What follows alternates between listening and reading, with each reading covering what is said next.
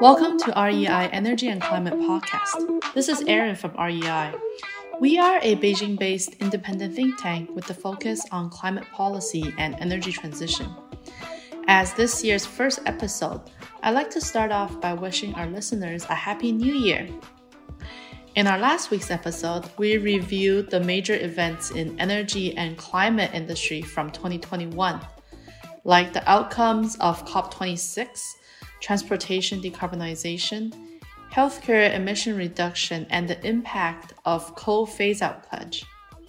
To learn more about the highlights of our last episode and highlights from our show from last year, we encourage you to check out our episode from last week. Happy New Year, everyone. This is Zhao Wang. Many advancements in energy and climate policy in 2021 may still matter in this year. In today's episode, we would like to look into the potential challenges surrounding China's climate and energy events in 2022. We will discuss the power supply issue, how China's methane emission reduction commitment to be materialized, and how China to enhance its NDCs ahead of COP27, which would be held by Egypt's government in the end of 2022. So in episode 47, we already examined in detail the reasons behind China's power shortages that was at its worst between August to October of last year, shutting down factories and affecting residential electricity throughout the country. However, that was not an one-off event. So to alleviate the pressure from the coal shortages, China has already expanded its coal mining from its mining dense provinces like Shanxi province and Inner Mongolia. And they are running their mines 24/7 to ensure an increased production. From the latest data, we see that in Inner Mongolia, China's largest coal-producing province, it's produced more than 1.05 billion tons of coal in 2021, which was a rise from the 1.006 billion tons in 2020 and achieving the highest it's been in 3 years. But the energy supply is a lasting challenge for the whole country. Since November 2021, power supply has largely come back to normal due to the rapid increase of coal production from the major coal mining provinces. The coal pricing has been stable. However, this doesn't last long. Just last week, one of the major coal producers around the world, Indonesia, announced it will ban coal export for January 2022. It's a very short period of time, only for 1 month, but it's already created a very ripple effect in the international coal trading market. For example, in China, after this news came out, in China's Zhengzhou's coal market, the pricing has already increased by 8% just within a few days. As the largest international coal exporter, Indonesia accounted for 40% of the traded coal in the international market. At its peak, Indonesia exported 21 million tons of coal to China only in September 2021, just 1 month time. And this change in the global coal market could lead to another round of turbulence in the coal supply and also the power outage problem that China has faced in 2021. So starting on January 1st of 2022, electricity prices has already increased across the country. So different provinces has set different standards for the price increase, but on average, an increase of baseline price is by 20% in different provinces. And the increase for peak time electricity price is somewhere between 50 to 60%. And then an additional 20% increase on the busiest season and the busiest time in its electricity prices. Yeah, you can see the price change for the heavy industries has been increased the fluctuations. In the ruling from October 2021, steel industry in 36 areas are required to cut production by 30% until March 2022. I think that policy move was attributed to major reasons. One is about the power supply still in the stress, in a very stressful situation. So in order to face the heating demands from the residential sector, I think for the industries, the consumption of the electricity has to be controlled in this way. The second reason is about some a very big event. The surrounding areas of Beijing, including Hebei, Shanxi, Shandong, and Henan provinces, they have to reduce their steel production in order to support the air quality for the Beijing Winter Olympic Games. Yeah, so this is a very special event for China. So we'll see how the control on steel industry will plan out after the Olympics. So Zhao, I was reading an article that talks about even the cost to install solar PVs has increased over the last few months due to the electricity charge increase to produce those panels. Yeah, it's true. I mean, from the heavy industry production control to the higher cost of producing renewable energy devices, you can tell that China's power outages or power supply challenge is a quite widely felt challenge across the economic activities.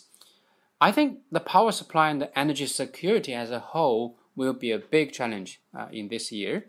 China will need to invest about 6.5 trillion US dollar and fundamentally change its energy structure in order to reach its carbon goals by the middle of this century, according to a study by Tsinghua University. And similar studies also we read from international institutions. The energy transition investment demand is huge. And that means 163 billion US dollar annual investment in renewable energy will be double what China invested in 2019. So many people question whether China can decouple fossil fuel consumption and with economic growth.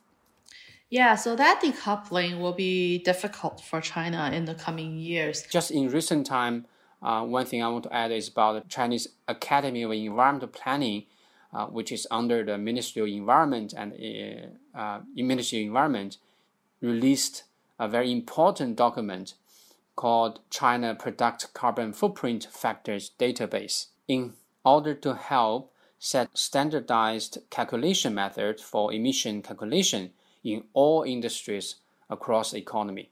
So this is a very significant move in terms of taking its first step to set up standards for industries, because they have to use those factors to calculate the baseline emissions, then to set goals for them to reach the climate goals in the future.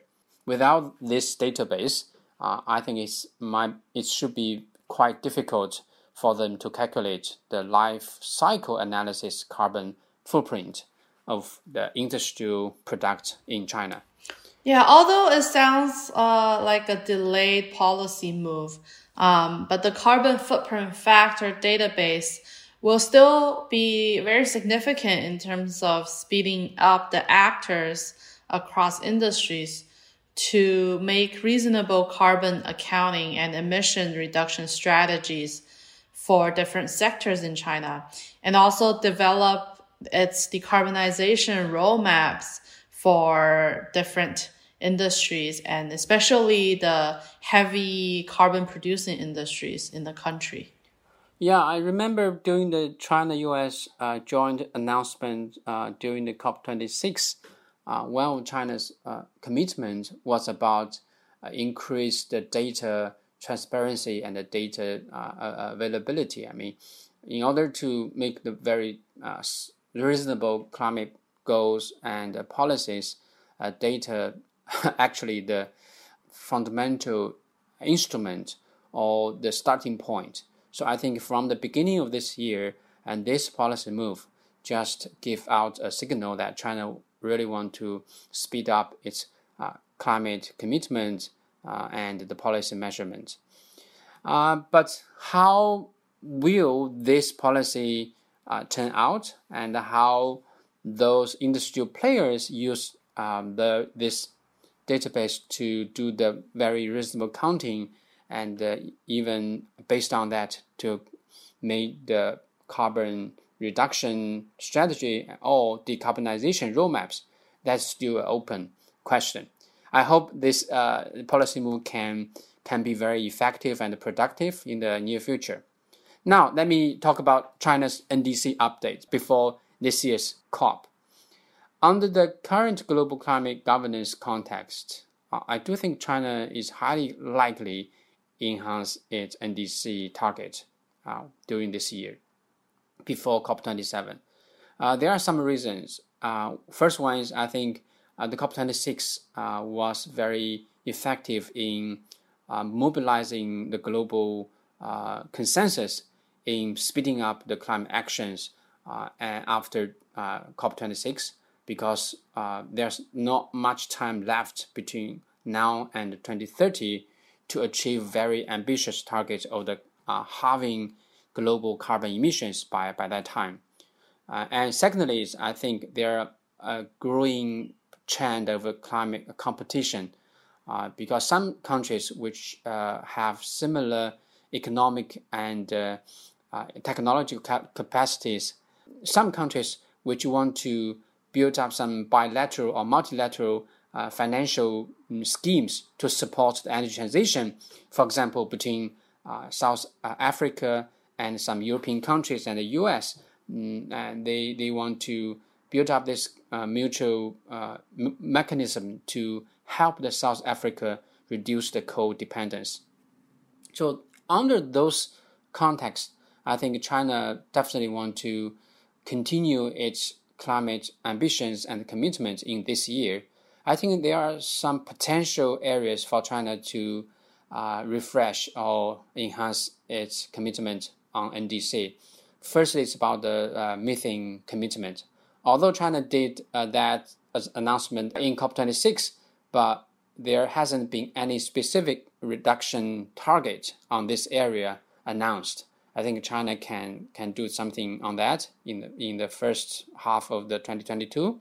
Secondly, is about the road transportation decarbonization. China has been the biggest market of the electric vehicles for quite many years. I think China already said, okay, by 2030, China wants to sell the new cars at least 40 to 45% are new energy or low carbon emission cars. I think on that area, China may increase the target maybe from 40, 45 to 50%.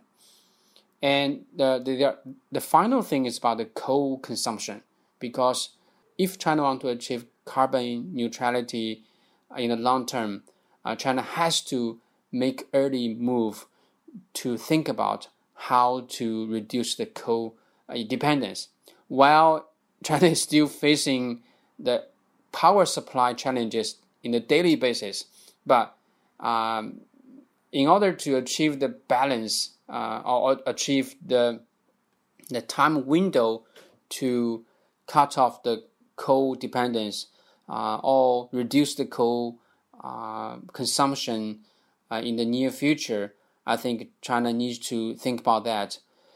So from a report that was published by the California Climate Institute, we reviewed previously in episode 47, it was determined that in order for China to stay on track with the globally recognized 1.5 degree temperature increase scenario, it has to reach its carbon peak in 2025 and reach carbon neutrality by 2050. So that is slightly ahead of the already committed Chinese NDC of carbon peaking in 2030 and neutrality in 2060. And I think that in terms of China's development, we could see potential changes in the NDC to speed up the schedule. Yeah, I think this report reminds me of the IEA report in September in 2021. After IEA's net zero by 2050 global report, many people expected IEA's idea and calculation or scenario analysis about China's situation. And in that report, IEA also argues China can achieve the carbon peak by 2025. In that scenario, China can harvest a lot of the social and the environment and economic benefits by heavily investing renewables and the low carbon technologies. So that increased the possibility for China to achieve the carbon neutrality by 2050. Otherwise, if China continue to follow carbon peak by 2030, I think by 2050, China might be very difficult to reach the carbon neutrality target. And that's the very significant context for the global climate governance, because without China's enhanced commitment about the long-term climate policy, I think in the global level, to achieve 1.5 degrees Celsius scenario, it's almost impossible.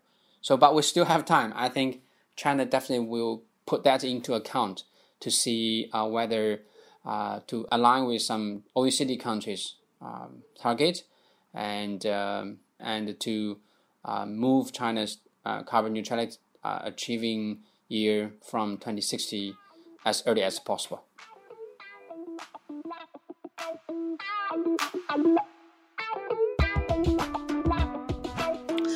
After discussing the power supply and the NDC updates in China, let's talk about China's methane emission reduction actions to look forward to in 2022.